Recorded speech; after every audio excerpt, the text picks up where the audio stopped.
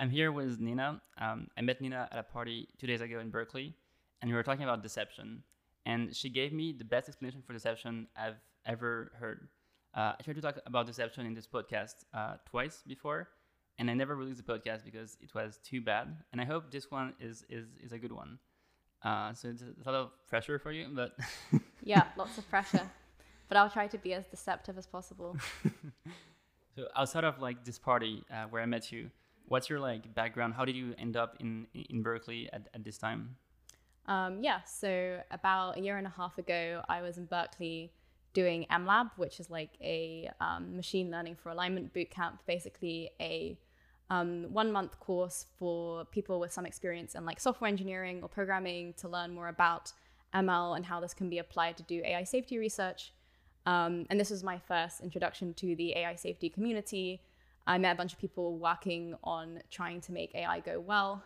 And this piqued my interest. Before this, I hadn't really engaged much with like AI safety. I'd heard about it, which is what inspired me to like apply to this course, but hadn't like thought about the possible risks from AI systems that much. And over the course of this month, speaking to a bunch of people, I heard a bunch of different perspectives and generally bought into the idea that risk from AI is something that we should be caring about and working on, irrespective of like whether you think it's like extremely likely that there'll be AI doom or like not so likely. In any case, I think it's like there are sensible arguments to believe there's higher enough likelihood that this is a problem that people should be working on. So yeah, this was my initial introduction. Then I spent a year working as a software engineer. And then, yeah, towards the end of like May or something, I decided to see whether I can pivot my career back into more of like a direction that aligned with things that I actually care about. And so applied to SERIMATS, which is a research fellowship in Berkeley.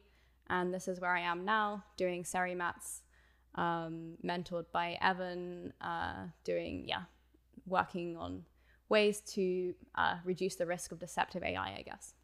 And how did you like end up like applying for MLab? So I just heard about it at university. I was part of a EA group with a few other people working on AI safety at Imperial at the time. And so they shared the MLab application with me. It looked interesting, so I applied. What's EA? Effective altruism. And yeah, how did you end up in this effective altruism group in Imperial? A friend recommended that I listened to the 80,000 Hours podcast, so I listened to it a few episodes. Sounded interesting, and now you're on a podcast. Yeah. Did you hear some episodes about AI, or was it like about something else? Yeah, I listened to a couple episodes about AI. So this was probably the first time I heard about AI safety, but it didn't really stick in my head that much. But then when I met some PhD students working on AI safety at Imperial, this was my kind of first more serious introduction to people actually doing work in this field. So yeah, right now, so you're in Berkeley and you're doing what you call SERIMATS. Can you explain what is SERIMATS for people who have never heard of it? I think it stands for Stanford Existential Risk Initiative, Machine Learning Alignment Theory Scholars. But a more concise description would be, it's a research fellowship for people with some background in research and machine learning to spend some set period of time doing AI safety research while being mentored by people who do this professionally. So both developing research skills and hopefully making some progress on an important problem. So I believe at SERIMATS you like work with a mentor that like mentors you. I believe at SERIMATS like you work with a mentor that like supervises your work. So who are you working with? Evan Hubinger. He works at Anthropic. Previously was at Miri. And I think he's like famous for having introduced the concept of inner alignment and outer alignment and Mesa-optimizers. Yep. Is this something you're currently working on as well? I'm not currently working directly on inner and outer alignment, but on the kind of related concept of how do we steer the way models generalize from their training data, which is very closely related to the idea of Mesa-optimisation. But yeah, I can briefly like go into Mesa-optimizers and what this means, or deceptive AI. Sure. What's a Mesa-optimizer? So the Mesa-optimizer is like a objective that a model learns that is not the same objective as what you're trying to get it to learn with the like training process. So if you think about it, when you train a machine learning model, you have some kind of training objective that you're trying to get it to learn, and you have some limited training set. And in theory, if you were able to test the machine learning model on every single possible input, you could be 100% certain that it's learned the exact function you want it to learn, it's behaving exactly how you want it to behave, or it has the objective you want it to have.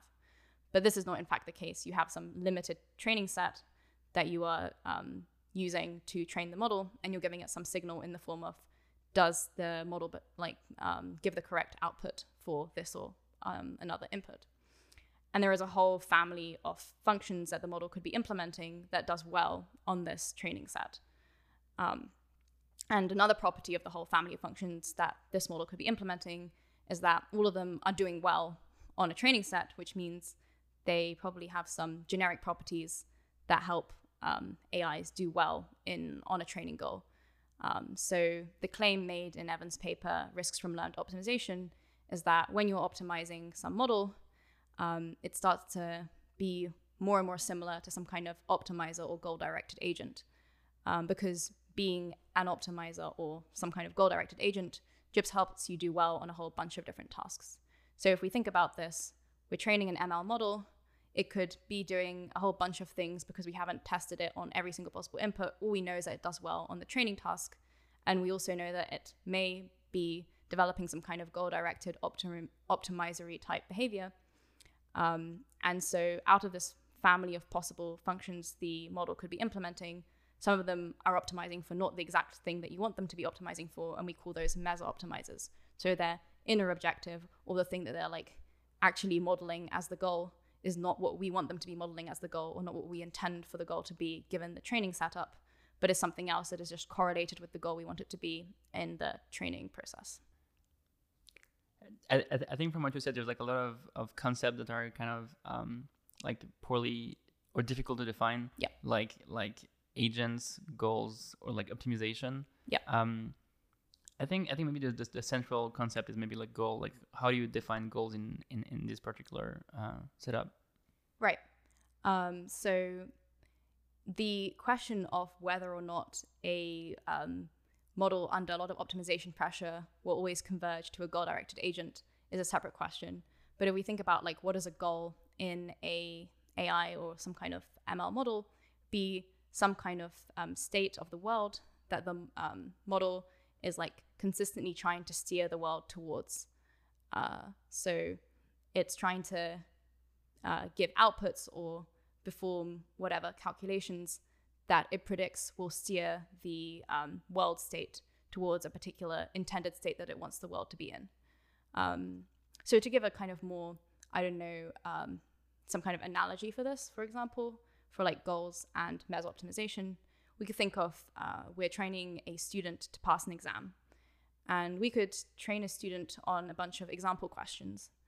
And ideally, we want the student to like learn the subject. For example, we want this person to understand physics, for example.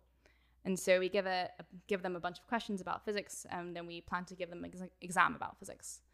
And the student takes an approach of just memorizing the answers, or memorizing some basic heuristics about how to answer the questions just from like having tried a bunch of them, that is not exactly the same as actually understanding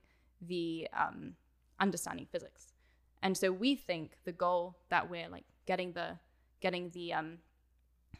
process to achieve is understanding physics. But in fact, the thing being trained figures out that another way of ticking the boxes is just memorizing a bunch of heuristics or memorizing the answer to a bunch of questions. And so it's just doing this, and it thinks this is what it should be doing. And it's steering the world in the direction of doing well via memorization, for example. So the sub goal would be like passing exams, or would be like memorizing exam answers? It could be either. So there are often multiple multiple possible Mesa-objectives that could arise from a training process that are not the same as the outer objective you're trying to actually get the model to learn. And this is one of the kind of interesting questions, is how do we know how a model will generalize, and how do we make it less likely that it ends up generalizing some kind of unwanted goal? So I feel for like the specific example you gave, it's maybe closer to something like specification gaming or good hearting, where you're like, it's not the thing you actually want, and it's like probably like you can like maximize something by maximizing something else that is a kind of close. So I would say that specification gaming or good hearting, in the original definition of Mesa-optimization, is could be an instance of Mesa-optimization in the case when the model is like a goal-directed agent, or can be modeled as a goal-directed agent. So I guess there are maybe I can imagine some kinds of specification gaming where the final system is not behaving in any way like a goal-directed agent. Actually, can I imagine this? I mean, yeah, I guess I can. And in those cases, we would probably not call it Mesa-optimization by the original definition. But in the case where we have good hearting plus some system that looks like an optimizer, I would call this Mesa-optimization. And by optimizer, you mean some process that like consistently tries to steer the world into some state that it wants it to be in. I mean, some caveat here is like defining what is an optimizer, what is an agent, what is a goal, is some kind of its own research direction in agent foundations that some people believe if we understand these concepts better, it will help us solve more problems related to what we can kind of intuitively describe. Like I can tell you some kind of story that seems kind of intuitive about agents and optimizers, but one of the reasons why I struggle to give you some kind of mathematical equation is because this is not like a well-defined formula or something at the moment. It's more of a model or a way of looking at the behavior of a model. At least the way I find it useful to think about optimizers is more of from like a behavioralist standpoint. So if a system can behave like an optimizer in certain situations, it's useful to model it as an optimizer, even if it's not representing, in an exact mathematical way, a optimization process in the like traditional definition of optimization. So as long as you see like objects moving in the world and like some stuff being transformed by AI, you can see like there's a goal that is being pursued, because like it's like actually like shifting objects and like achieving something in the real world. So we don't really care about like whether it's like actually performing some kind of like gradient descent. Yes, it can be a useful frame. I mean, another example is I think the simulator's framing for example, predictive models, where we say predictive models can simulate various different kinds of agents, is a useful framing. And in this framing, you can say a predictive model can simulate a goal-directed agent because it's been trained to be really good at some kind of prediction task. In the case of language models, this is a very obvious prediction task, like predict the next token or the next word. And then given some form of input or conditioning, it can be trained to, or it can be like steered towards simulating a goal-directed agent. And I claim that simulating a goal-directed agent and being a goal-directed agent carries a lot of the same properties and risks and benefits. And maybe this is something that's easier to imagine with current systems. So yeah, you mentioned simulators. So you could like imagine that every time you prompt a model and asking like to simulate what Nina would say, it like during the inference like become an agent somehow, or just like simulates the agent and like try to output what the agent would say or would do? Yeah, so if you have a system that you consistently prompt to behave like an agent, then this is basically like having an agent. If you want to be like even more concrete in terms of like Mesa-optimization, and we have like, let's say a giant neural network like we have today, could we like observe this like sub goal inside the weights? Like, is there like a way where we could like see like some part of the network like doing something or like having some goal? So determining what part of a model is responsible for its goal, even if we allow, I mean, current systems are obviously not sufficiently optimized to the extent, well, okay, if we take like small RL models, for example, so not like large language models, which are way harder to interpret and have not been optimized to the extent that they have a single goal, or have not been trained in a way that they have a single goal, because they're more predictor type models. But if we take RL agents, for example, I think there has been already quite successful experiments to try and identify parts of the RL model that are responsible for representing its goal. It's imperfect, but for instance, Alex Turner has some research on training a maze solving agent and then manipulating some of its internals such that it pursues a slightly different goal from what it would be pursuing by default. So this kind of research is somewhat promising. I think when we think about predictor models, so when we talk about models that can simulate different kinds of agents, it's way harder to find a single, part of the model that is responsible for representing all of its goals. But something I am interested in doing, and in fact I'm working on at the moment, is figuring out which parts of a predictor model are responsible for steering its goal-directed behavior in different ways. So for instance, we can say, when we ask for a model to simulate this kind of agent, what activations are responsible for representing the behavior that is associated, or the goals that are associated with this type of agent. What kind of like model are you currently training this on? I'm currently experimenting with Llama 7B, 7 billion parameter language model. This is just kind of arbitrary. I think with this kind of experiments, it's usually more interesting to test on larger models, because otherwise you have some confounders from the model just being too bad at the task you're testing it with, and this just adds noise. So ideally you usually want to run these kind of like more behavioral experiments on larger models, but then you have a trade-off where if you want to be able to look inside of the internals of the model, the larger the model, the more kind of unwieldy the whole process is, because it's more resource intensive. So there's some kind of trade-off there. And ideally, like if your research was to succeed, what would be like the kind of like results you would observe, the kind of like thing the language model would say, or? So for this particular research direction, if it was to succeed, it would look something like, we can identify ways of steering a model via changing its activations in a direction that we want it to go, to make it behave in a better way. So for instance, if we find a way of steering models towards simulating more honest agents, this would be very good. So if we find a way to manipulate the activations such that the goal the model is implementing in practice looks more like honestly reporting beliefs and less like being convincing and dishonest, or I don't know, pursuing some other kind of agenda, this would be generally good. But to be fair, I think this kind of category of approach is a little speculative. It's quite likely that this particular method of just manipulating activations to try and achieve a particular goal will not scale that well. But it seems like something interesting to investigate. And if it was to be helpful, it could also be helpful with things like making smaller models safer, even in cases when alignment or AI safety research agendas will not ultimately scale to super intelligence. I think they can be still useful to work on, given that making current systems safer is still a useful thing to do, especially if we're planning to use current systems to help us with research to align more advanced systems.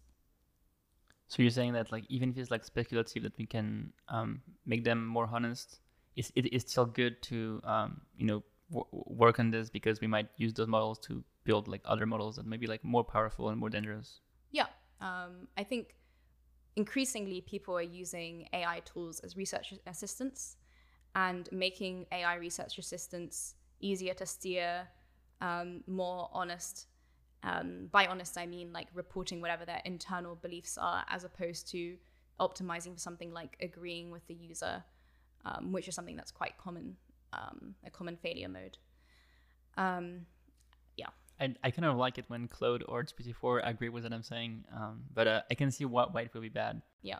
One previous guest I had on the podcast was Colin Burns back in January. Mm-hmm.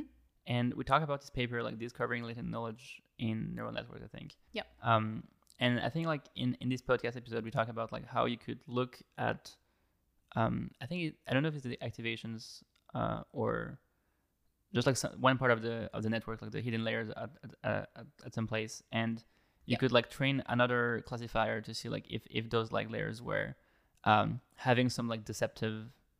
No, I think like ideally you would like detect deception, but you could just like see if the model thought if the model was saying something true or not, because like you could use like negation and see like with like logic whether like the some of part of the ways would like say something true or not. So yeah, I think that's what I thought of when you said like seeing if the model is saying the same thing as what is represented in the weights.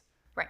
Yeah. This is basically something very related, a technique that I'd basically the same thing, or something that I want to extend towards, not just training on one particular, trying to like classify one particular thing, so honesty versus dishonesty, but more find a generic technique for representing different properties of simulated agents and finding ways to augment a model to be more similar to one of these different possible simulated agents. And one direction in which you could go in this space of possible simulated agents is a direction of increased honesty.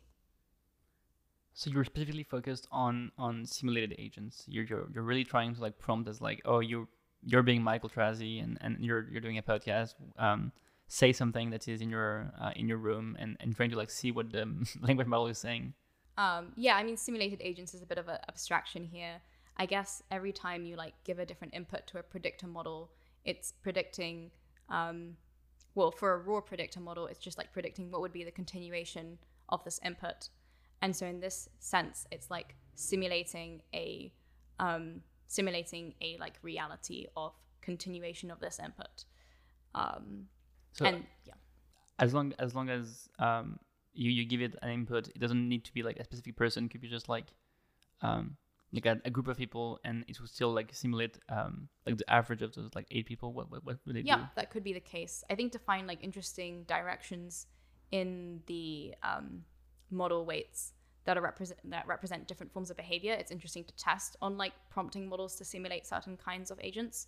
But this doesn't mean that like viewing language models as agent simulators is the, objectively correct frame. It's just a useful frame to try and extract certain useful behaviors. So I think when we were at the party in Berkeley, you were talking about deception in a slightly different way. Mm-hmm. Is there like any other way of like defining deception that is not like saying something that is not exactly what we mean, or? Yeah. I guess there are like broadly 2 kinds of deception. When I was talking about like honesty, this is not necessarily directly related to like AI deception and more just like research that interests me at the moment. But yeah, there are broadly like 2 forms of deception. One would be like what we kind of mean when we say a human is deceiving us, so more similar to this honesty case where a model is trying to like make you believe something it knows is false. The other form is the model seems good and doing what we want it to do in training and then doesn't do what we want it to do in deployment. The most general form of this won't necessarily be called deception, because this could just be, as you mentioned, like some form of like goal misspecification. But in the case of if the model is able to somehow have some internal representation of whether or not it's in training or deployment, this could start looking more like explicit deception. That is, if a model is representing some kind of function that looks like if in training do X, if in deployment do Y, this starts to look quite deceptive, where deceptive is kind of like a descriptive word here, where we've described this behavior as deceptive. So it would kind of like need to know that like he's a language model, he's like a model being trained, and right now he's like in training mode, and like it would require like some kind of like situational awareness and like the awareness of being in the training process. By some people's definition of deceptive AI, it is a prerequisite for the model to be able to like understand that it's in a training process and that it's an AI or something like this. I personally think this is like a less of a binary question than some people might see it as. Again, this is like definitions, so I don't want to like speak on behalf of everyone who writes or thinks about deceptive AI, but I think there are like various scales of this form of behavior. So one of them is just like you're training a model on some training task, and in order for the model to be good at that training task, it needs to learn some generically useful things. Sometimes these are called convergent instrumental subgoals, but just some like generalizable intelligence things, like how to how to just generally problem solve. And this can both result in good and bad behavior, right? A model that's like really good at a prediction task can predict the continuation of some like really bad story just as well it can predict the continuation of a really good story. It can predict a really evil agent just as well it can predict like a really good agent. And so how do we solve this problem? In general, people just try and use human feedback or some kind of labeled data or some kind of specific training signal to steer the model in the direction of like, do good stuff, don't do bad stuff. But where do we get the signal from? Well, we get this from like a distribution of data from the current time. We generate some data from humans that is like some limited distribution of like good, bad signal to try and steer the model. And this is a bit like taking a like generally intelligent agent and just like hitting it on the head a bit from different directions, being like, wait, don't do this. Oh, also just don't do this. And it's quite plausible to me that models trained in this way kind of learn something like, well, the generically good strategy is to do X, Y, and Z. But in these like small cases or in this like small distribution of data that I've seen, I should not do like these particular things because they seem bad. And then you deploy the model, and because it's over the time that it's in training, it starts to see more diverse data. It sees data that it hasn't seen before. It realizes that perhaps the heuristics or whatever like edge cases it was taught about in training no longer apply. And we get left with a system that's just doing its like generically robust type behaviors like seeking power, general problem solving, just like relentlessly pursuing some one goal that it learned that was correlated with whatever did well in training, and discounts any of the constraints that it was previously taught because those constraints were like overfitted to the original training environment. I think when you're saying there's like a sense of the agent is like doing this on purpose, like he's like kind of like seeing that he's like in the training process and like discard some stuff because he sees that it's like it will perform bad. If we don't have this like intention, it seems that it can just be like labeled as like goal misgeneralization. I don't know if you've seen this paper where they tried it on CoinRun, and like in the training distribution is like a platform game where it learns to like reach the end of the platform and like get the coin. And when they change the environment and like at test time, they don't have like a coin at the end. And I think it still like goes for the coin and not the end or something, not the end of the game. So I think. Well, I think in some cases of goal misgeneralization, it's just learnt a goal that performs well in the training set, but then just like doesn't do what you want in deployment. And what I'm talking about is something different, which is when it has some kind of latent variables that are like directly correlated with are you in training and are you not in training. Right, so it needs to like know where it's in training from like some variables. Yes, but whether or not this is the same as like situational awareness, I think is a sliding scale. Because for example, realizing that you're in AI and you're in a training loop, and then realizing you're not in a training loop is one way of distinguishing training from deployment. Another way could just be like, oh, I'm currently observing a bunch of text with like the dates of 2023 and before 2023. Oh, now I can see the date 2025. It's different. So this could be another way of distinguishing training and deployment. Another way could be like, oh, this like large prime number has not yet been factorized in any of my training data. Oh, now it has. This is like a different situation. So just to go back to the date, assuming like all the data is from 2021 as for the like OpenAI models, it would like see that its data is like limited to 2021, right?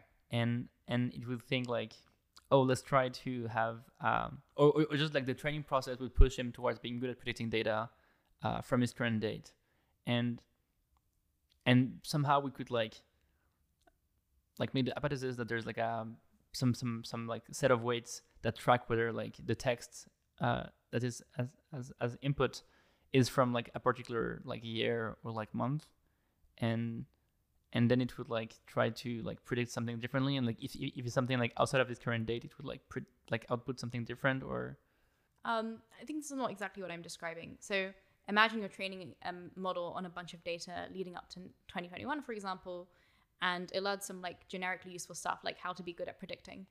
But then you also RLHF or like supervise fine-tune it on a bunch of human feedback data about how to be good at predicting, but also don't say like offensive stuff, don't give people like instructions of how to build a bomb, things like this. And all of this fine-tuning data comes from a particular set that is also has the property of only being drawn from 2021 and before. Now, this data will be correlated in various ways, one of which will be it won't be referencing future dates, but it will be correlated in some other ways. There will just be like, it won't represent the full kind of distribution of possible future bad inputs. And so the thing that the model learns from the like base training objective is more robust or like a stronger goal. And then the kind of small amount of signal that you're passing to it from the human feedback is more is more likely to be overfitted to. And so even though both of these things come from a distribution of like from a limited distribution of the past, I think it's somewhat likely that when this model gets deployed, its kind of main objective of just being good at predicting, for instance, continues to work. And so we can see this in practice, like models trained on like the internet are pretty good at like predicting stuff that it hasn't seen on the internet. But we can also see in practice that models fine-tuned on a bunch of data are still jailbreakable by humans who try hard enough. And so this shows how, in some sense, the model is extending its like main training task to future distributions, but it's less good at extending like human preferences into the future distribution, or like what we're trying to do by limiting its behaviors or making it aware of kind of various human ethical constraints. So in this case, the like jailbreak, the things that are preventing like jailbreaks are because we give it like extra instructions to like do not if someone like jailbreaks you and like tries like forces you to like build a bomb by saying to like ignore previous instructions, like don't ignore previous instructions, and so you're saying that like the jailbreak is an example of like fine tuning that doesn't work. So the jailbreak would be an example. Like people try to train in a behavior into a language model so that it wouldn't do certain things, but then someone found some sort of input such that it does do that kind of thing. Now, is this deception? Not quite yet, because the way that the distributions differ, like the jailbreak distribution and the like fine-tuning distribution, probably don't differ to the extent that this leads to some kind of very strong modeling of am I in training, am I in deployment. But at the limit, I can see with like more intelligent agents, this starts to become closer to some kind of more explicit modeling of am I in training, am I in deployment. So yeah, the jailbreak distribution, it's set of like inputs you can give for like jailbreaking the model, and then you can like turn it into like some like more like deceptive agent or like an aligned agent, insofar as like talking about building a bomb is considered like an aligned. Right. Yeah. And I guess like something else I'm interested. So are you basically saying that like whenever you fine tune your models via RLHF, for instance, like the thing about the dates, if all the like instructions you give are about like some things that are like important for humans in 2021, let's say not building bombs, not building DMT, not saying like offensive things, and maybe like we like in 2025 there's like new like concepts of like things that are like bad to say, or right. like new bombs that we can build. And so if we like overfit the model by like asking him to like not do this thing in 2021, it like won't be able to like not be offensive in those like new terms from 2025. Is this what you're saying? Or like yes. It would be like even more offensive, or even Yes, so this is one failure mode that I think is quite likely, and we already see forms of this in like a milder form. So yes, in particular, but to what extent is this deception is a bit of a separate question. If you define deception as like trying to on purpose behave differently in training and deployment, this would have to involve some kind of in the training process, learning some kind of representation of the world that includes some kind of like awareness that there could be a different distribution, and that in that distribution the strategy would be different. I personally don't know whether this is like a very useful framing, like whether or not trying to specifically look for like some form of situational awareness in order to say whether or not a model is deceptive.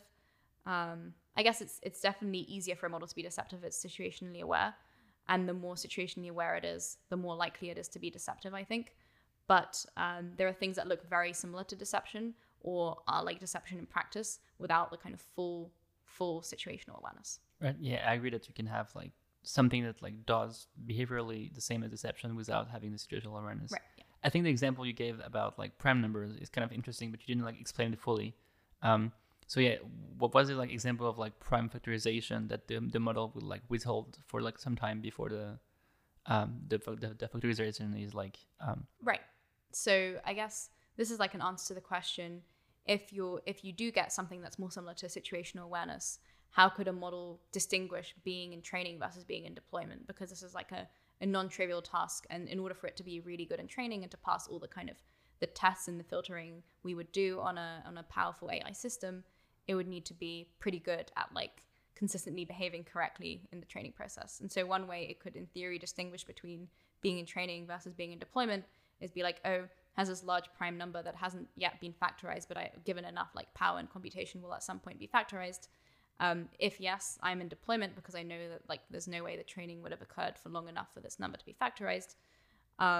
If no, I'm still in training. So this is one thing you could use to distinguish training versus deployment, which is like significantly more robust than being like, can I see future dates? Because obviously at some point we'll be clever enough to, and we probably already do, test models on like inputs that are like, I'm in 2025 or whatever.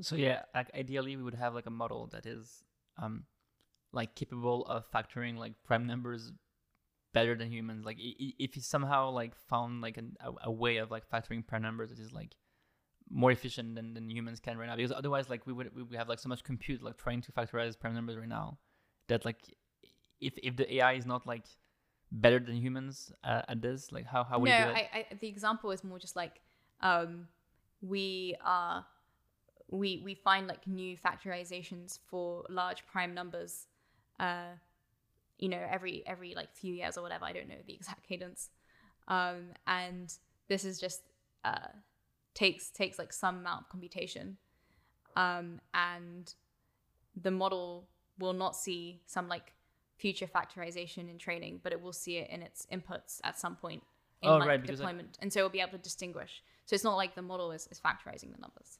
It's like someone is like putting in his input. Yeah, I mean, it will just see it in the like whatever internet corpus. Right. I think we're pretty much done on deception. Do you have other thing you think is useful? Or? Yeah, I mean, I guess I can give like some like analogy to deception that I find maybe a bit useful, which is like, imagine you're a chef and you cook good food that people really like. But the way you do this is you add some like pretty unhealthy ingredient, some chemical that tastes really good, but is like actually quite harmful. And you're employed by a bunch of restaurants, and your manager doesn't know that you're doing this, and people love the food, so it's going really well.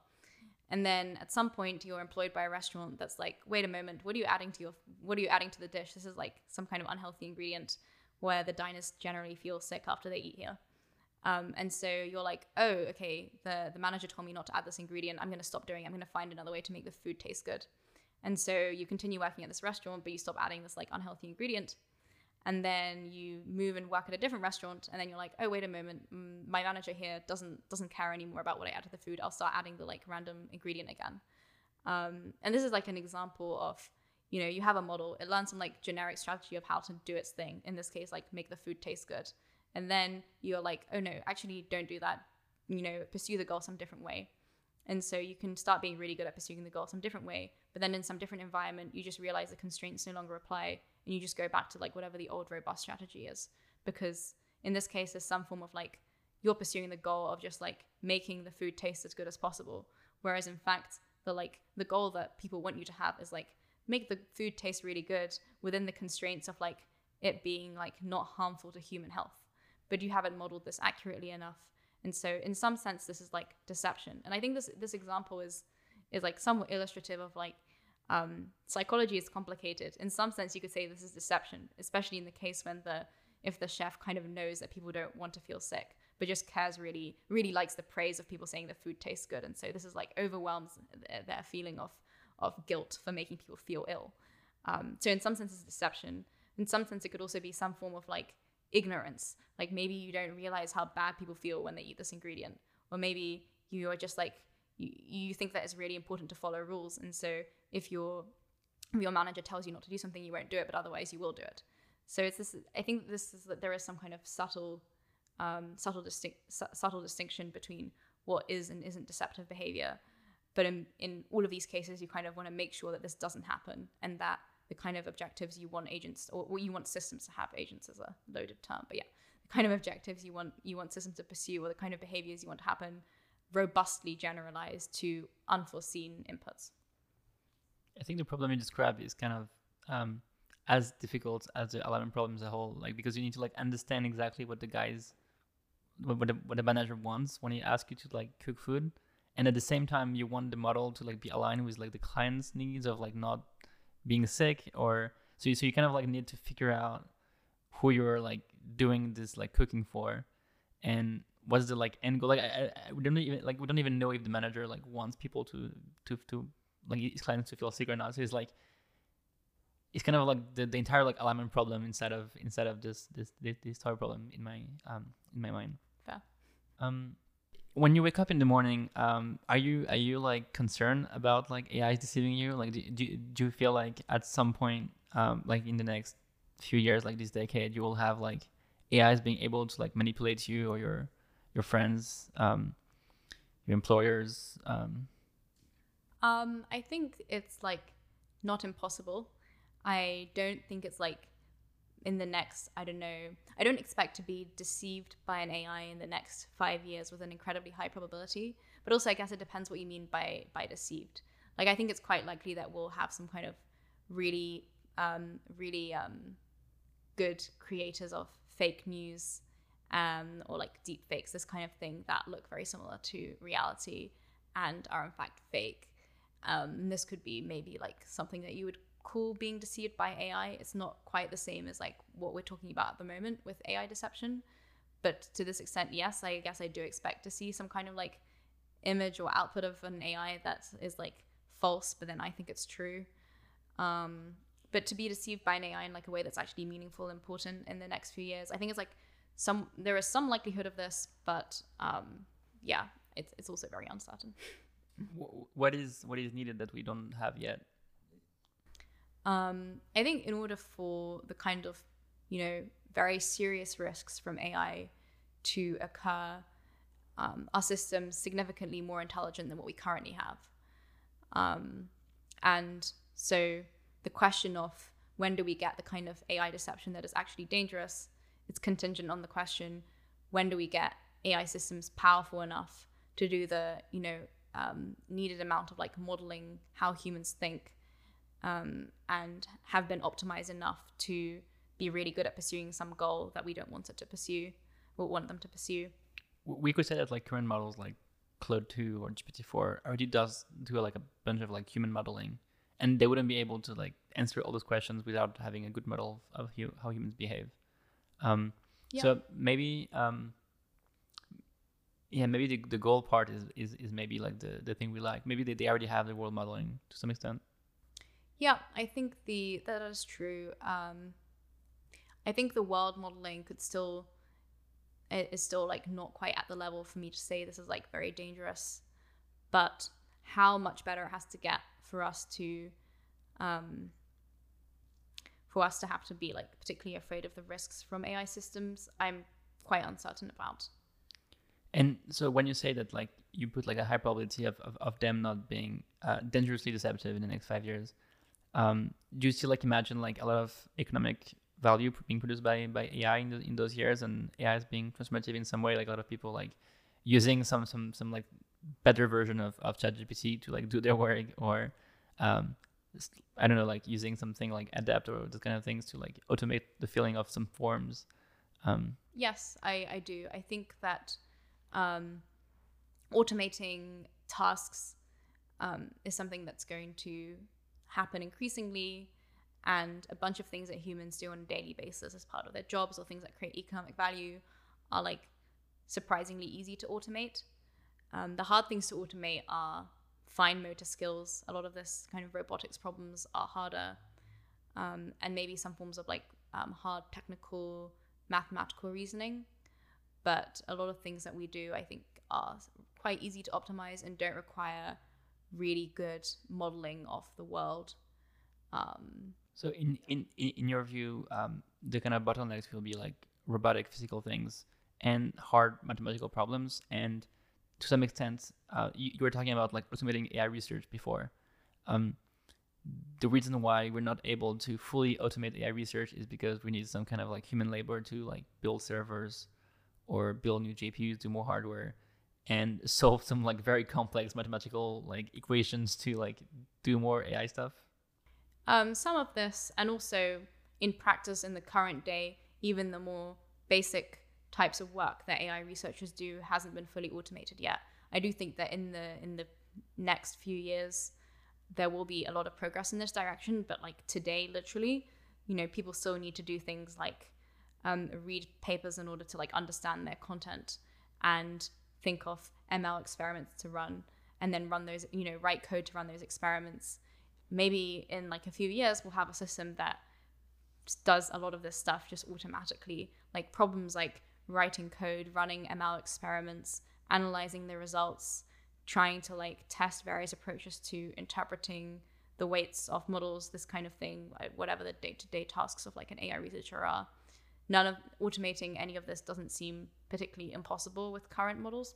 I feel like that with Anthropic's Claude right now, you can like even like put a paper as a PDF and like ask for the summary of the paper. It won't give you like a great summary, or like it won't give you like the perfect like main takeaways or something of the paper, but it's actually like pretty decent right now. Right.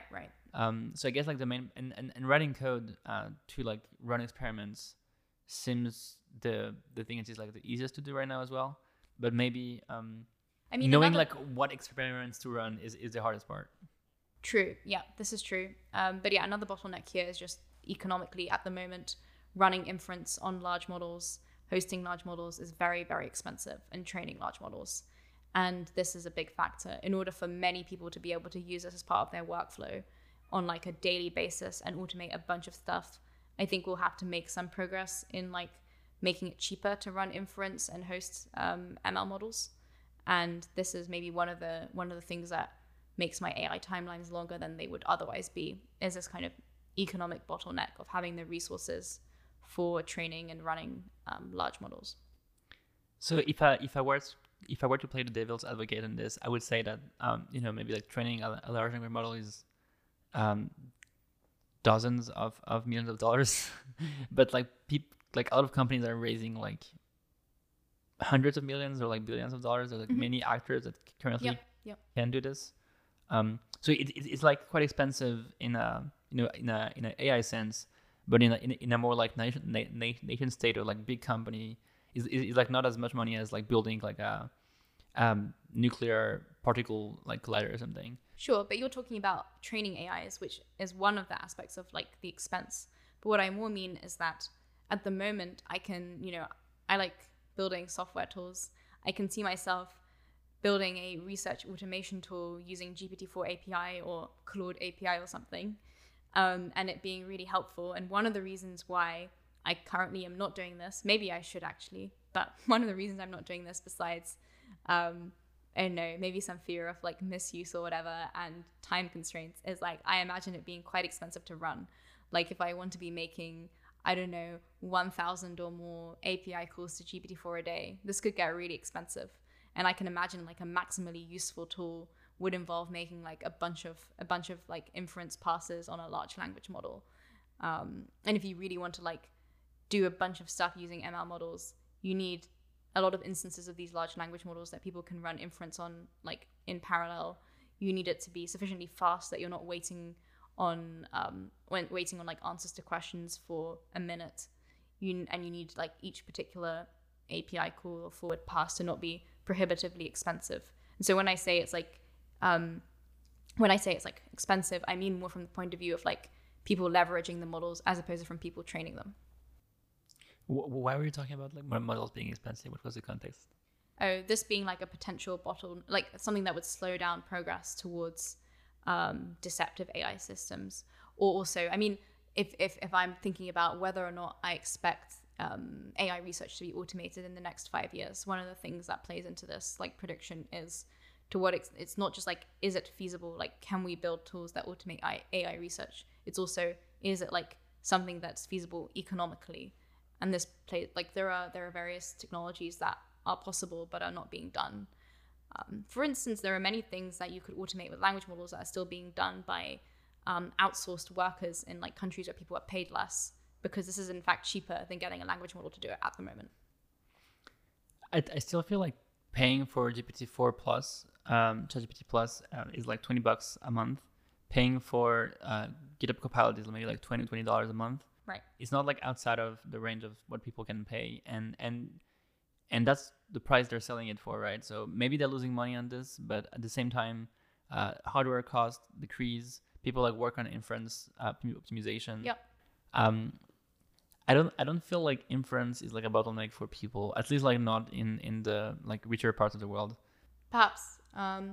I mean, yeah, on the other hand, with the like ChatGPT plus, you do have a very limited number of API calls for like 25 per 4 hours or something, which is not that much if you want to build like some automation tool that like branches off and tests a lot of things simultaneously. And then also the context window isn't that big for the like ChatGPT 4 that we have access to. Do you use AI on a daily basis, or? Yeah, I certainly do. And yeah, all this is not to say that like I don't think that AI research will be like very automated in the next 5 years. I just am not certain that it will be, because there are factors pushing in both directions. Do you have like any other factors that could like express your uncertainty, or that push you towards the direction of like not being that bullish on AI being deceptive in 5 years? I mean, people doing good AI safety research and finding ways to reduce deception or deceptive like behavior is one thing that I think isn't like a completely lost cause. So that's one thing. Also, various forms of regulation may come into play that just like limits the use or the size of AI systems. I think this is like not impossible, will be probably good if it happens. And yeah, this would like reduce the risk. So the EU tried to like pass some like regulation on AI, and Anthropic's Claude is just like working only in the US and the UK. So I feel like there's like a lot of ways of bypassing regulation. Any other like thoughts you have on like powerful AI, like a message to the audience? Yeah, you were talking about like good research that is happening. Do you have like any research that like you would recommend reading, like papers you recommend reading on this topic?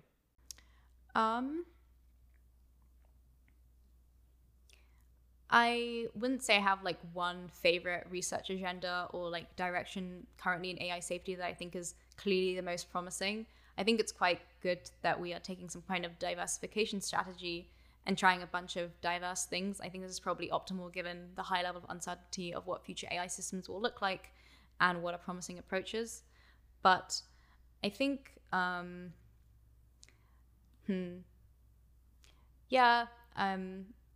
some recent research I thought was quite interesting was this like AC/DC paper. So automating interpretability of language models. I think this is quite interesting because interpreting what's going on inside language models seems like a useful thing to be able to do. And the main bottleneck of this is how scalable various approaches are, given that like, I don't know, inspecting the weights of certain parts of the model by eye is obviously not something that you can like scale or make many inferences from. And I'm excited by research that like automates some of the search process over circuits in models to try and find which ones are responsible for what kinds of behavior. I'm also somewhat interested in the current like research direction of singular learning theory and seeing how this could potentially be used to understand ways in which models generalize better. I think this is something that it would be cool to for us to like understand better and see whether this applies to powerful AI systems, but it's quite kind of early days in its applicability to AI safety. I don't have any more questions except if you wanted to talk more about the thing we talked about when we were like walking.